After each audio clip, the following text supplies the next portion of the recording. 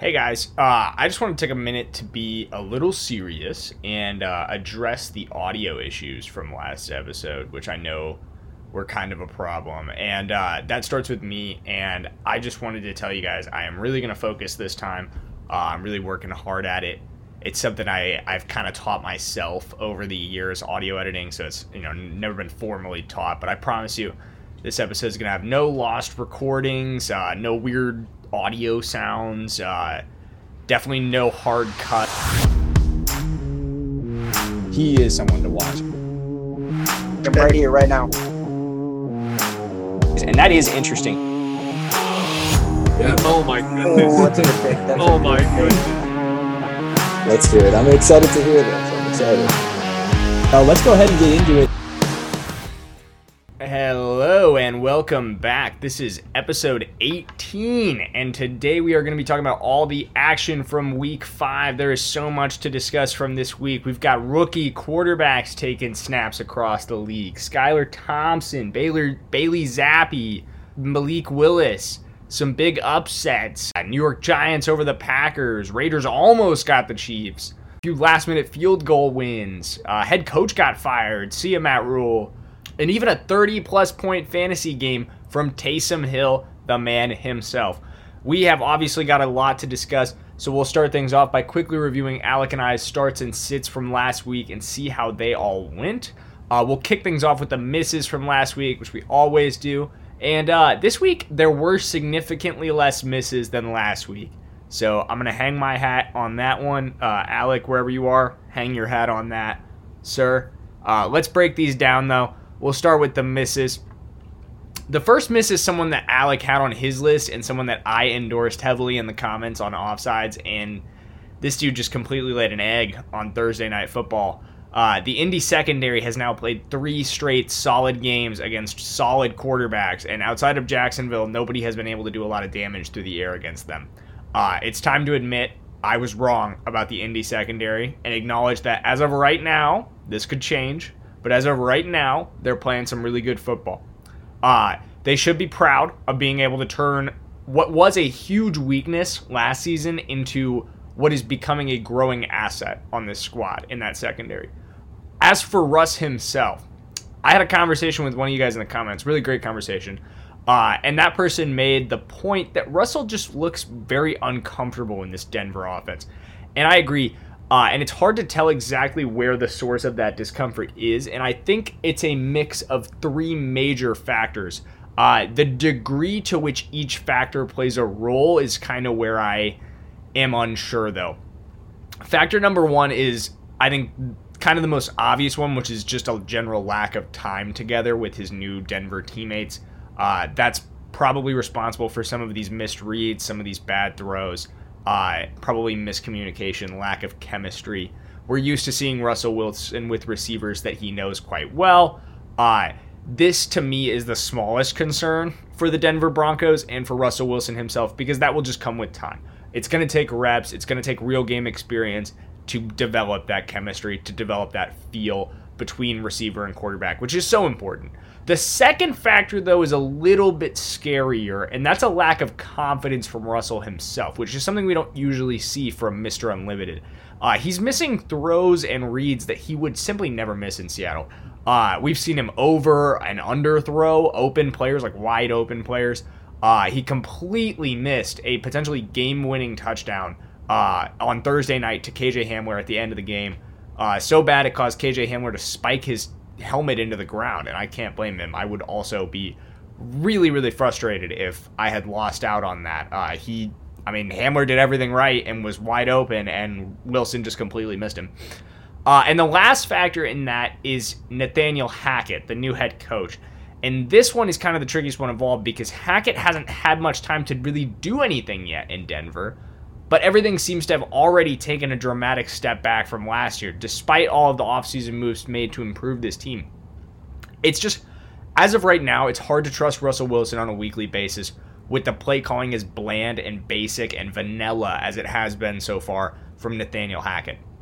Until the Broncos start to call some more exciting plays and open up this playbook, the blame, at least some of the blame, is going to have to rest firmly on Nathaniel Hackett and his offensive staff.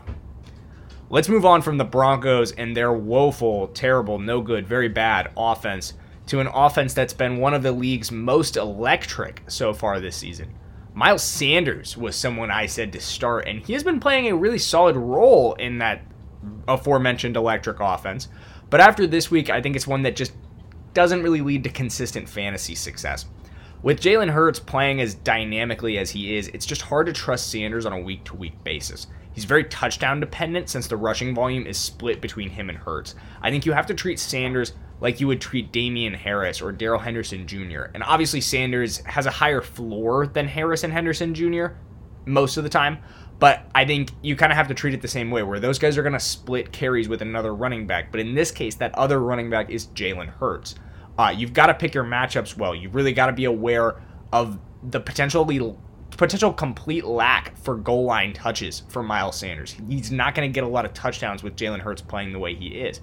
Like, as long as Hurts can push into the end zone from under center anywhere from 5 yards out, it's hard for Miles Sanders to get that many touchdowns. I think you're going to end up kicking yourself watching Jalen Hurts run in repeatedly for touchdowns if you start Miles Sanders while he sits in that I formation. Moving on, let's talk about some of the hits from this week, starting with my biggest hit of the week, Jakobi Meyers. Meyers faced off against the Lions this week, and a stat I gave you guys was that the Lions have allowed at least 27 points in every game so far this year. That stayed true this week as the Patriots scored 29 against them, and Meyers was a huge part of that. He was backup quarterback Bailey Zappe's go-to guy all night long. He stacked up over 110 yards receiving, found his way into the end zone. He's definitely a start over these next few weeks if you have him. He seems to be the most consistent weapon in the Patriots receiving corps by a country mile. He missed some time coming into this game, but in his total 3 games this season, he's averaging 9 targets a game and has a 74% catch rate. So I think you got to roll with him. They're throwing the ball Jakobi Meyers' way. He's the most talented guy that they have as a receiver, and they're going to use him. They just don't have a ton of weapons in New England outside of the running game. So really good opportunity for Meyers to get a lot of volume. One player that I told you to steer clear of last week was Najee Harris, and it turned out to work out, but I wanted to talk about it mostly for the part that I was a little wrong about. I think I was a bit early on raising alarms about Najee's receiving usage with Kenny Pickett under center, as he did catch 3 passes this week. Very little came of those catches, but they were there, and they helped him tack on a few extra points for anyone unlucky enough to have started him. You need to be listening to this podcast. Got to pay better attention. Most of this game can be attributed to the Steelers just being simply outclassed by a much better Bills team. Obviously, the Steelers were never really in this one. But the real concern long-term, though, is Najee's complete and utter inefficiency this season. He has just one game where he's averaged more than 4 yards per carry, and his season average is just 3.2 yards per carry. He's not getting enough touches to make up for it either last year. He wasn't fantasy efficient last year. He wasn't efficient last year either, But this year, he doesn't get the plethora of touches that they gave him last year because they couldn't pass with Ben Roethlisberger. So now it's a big problem for him that he's a completely inefficient running back because the Steelers need to pass to stay in games. And his inefficiency isn't just a problem as a rusher either. He's also remarkably inefficient as a receiver, averaging just 4.9 yards per catch. That's actually sort of impressive.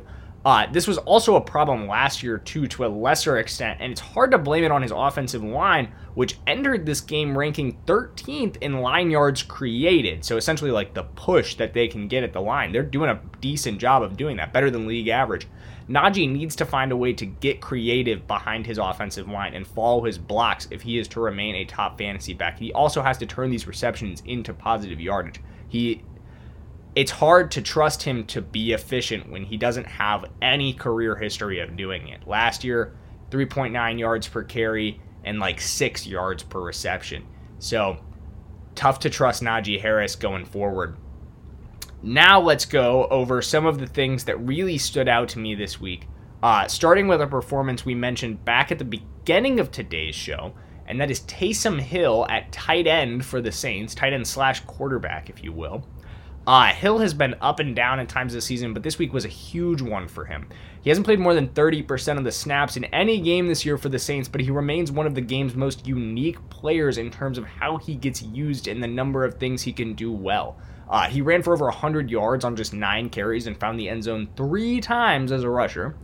He also slung a 22-yard touchdown pass, and all of that adds up to 34 points for fantasy, which was good for tight end number 1 until Travis Kelce surpassed it, and would have been good for quarterback number 2, trailing only Josh Allen. As long as Winston is out, Hill has a super high ceiling, but he's one of the riskiest fantasy plays in any given week. If he doesn't break a big run or find the end zone more than once, he's usually good for 10 points or less. He's a great addition as a depth tight end in case you have to deal with injuries, but anytime you're starting Hill, you are gambling. I want to make that very clear. You are taking a very big gamble that he will have one of his breakout big games and run for a 70-yard touchdown. Next up, we've got a rookie who was probably the most talked about rookie for fantasy this season, especially Dynasty fantasy. Up to this week, he'd been a bit of a mixed bag in terms of usage and results, but Breece Hall arrived this week against the Dolphins. He turned in a 27-point game and totaled nearly 200 yards of offense, 100 as a receiver and 97 as a rusher, finding the end zone on the ground as well. His snap counts have gone up steadily from the 20s to the 40s in week 1 and 2 to over 50% in week 3 and now nearly 70% in weeks 3 and 4. Michael Carter owners beware, as this has been the opposite case for him. Carter's usage has fallen from over 60% of the snaps in weeks 1 and 2 to less than 50% every other week. He was in the 40s this week. He did score 2 touchdowns but to save his fantasy stat line, but do not count on that on a weekly basis. This next player is someone that keeps coming up on this podcast, just keeps finding his way into the conversation, and he also found himself as wide receiver number 1 this week. Gabe Davis has found a nice little niche as the Bills' resident deep threat. He's got wheels, he's got hands, and he's got the ability to win contested catches. In other words, he's the perfect guy to send running down the field while Josh Allen tries to throw the ball into orbit. Davis has been up and down for fantasy, and he's another guy that I think you have to use on a matchup basis. When the Bills face a secondary they're not afraid of, a la the Steelers, he's an absolute must-start, because Josh Allen just loves to go bombs away, and even just one of those plays working makes Gabe Davis a solid start for fantasy. That's 6 points right there if he gets a touchdown, and probably at least 12 if he gets a 40-yard touchdown. So that's huge for you. Next up, we've got a topic that pains me, but the Rams offense looks broken, and it's time we addressed it. They cannot move the ball through anyone other than Cooper Kupp with any consistency, and that absolutely starts with their running game. They have been consistently unable to establish the line of scrimmage, which makes it impossible to start either of their running backs and makes life exceptionally hard on Matt Stafford. The Rams' offensive line thrives off of play action, and that only works when defenses are scared of your running game and need to load up the box. When they aren't scared of the run, they can easily drop back in coverage and make life hard on Matt Stafford, especially when they have elite pass rushers like the Cowboys do. So is it the offensive line's fault? Yes, but not entirely. You also have to blame Cam Akers, who has been the league's least efficient running back and is spending an average of 2.88 seconds behind his own line of scrimmage on every run, a figure that ranks 12th worst in the league. So essentially, Akers is wasting time bouncing around behind the line of scrimmage because the offensive line can't get any push. Until this gets figured out, the Rams' offense can't really get itself going, and this is the exact problem that hit them when Gurley started to slow down with his arthritis issues. As a Rams fan, I remember this vividly, the way our offense completely broke down, and everyone attributed it to Goff, but it's really attributed to the running game. If we can't get the running game going, the run game is the heartbeat of the Rams offense. And to be honest, when it's not working, pardon a really bad pun here, but the whole offense flatlines. We can't get anything going without our running backs being able to get consistent yards and the defense needing to stack the box to stop it. Speaking of getting things going, I am about to get going myself. Y'all take care. Have a great week. I will see you back here on Thursday. Same bad time, same bad station for our Week 6 starts and sits. I am out of here. See you guys on Thursday. He is someone to watch. I'm right here, right now. And that is interesting. Oh my goodness. Oh, that's a good pick. Oh my goodness. Let's do it. I'm excited to hear this. I'm excited. Let's go ahead and get into it.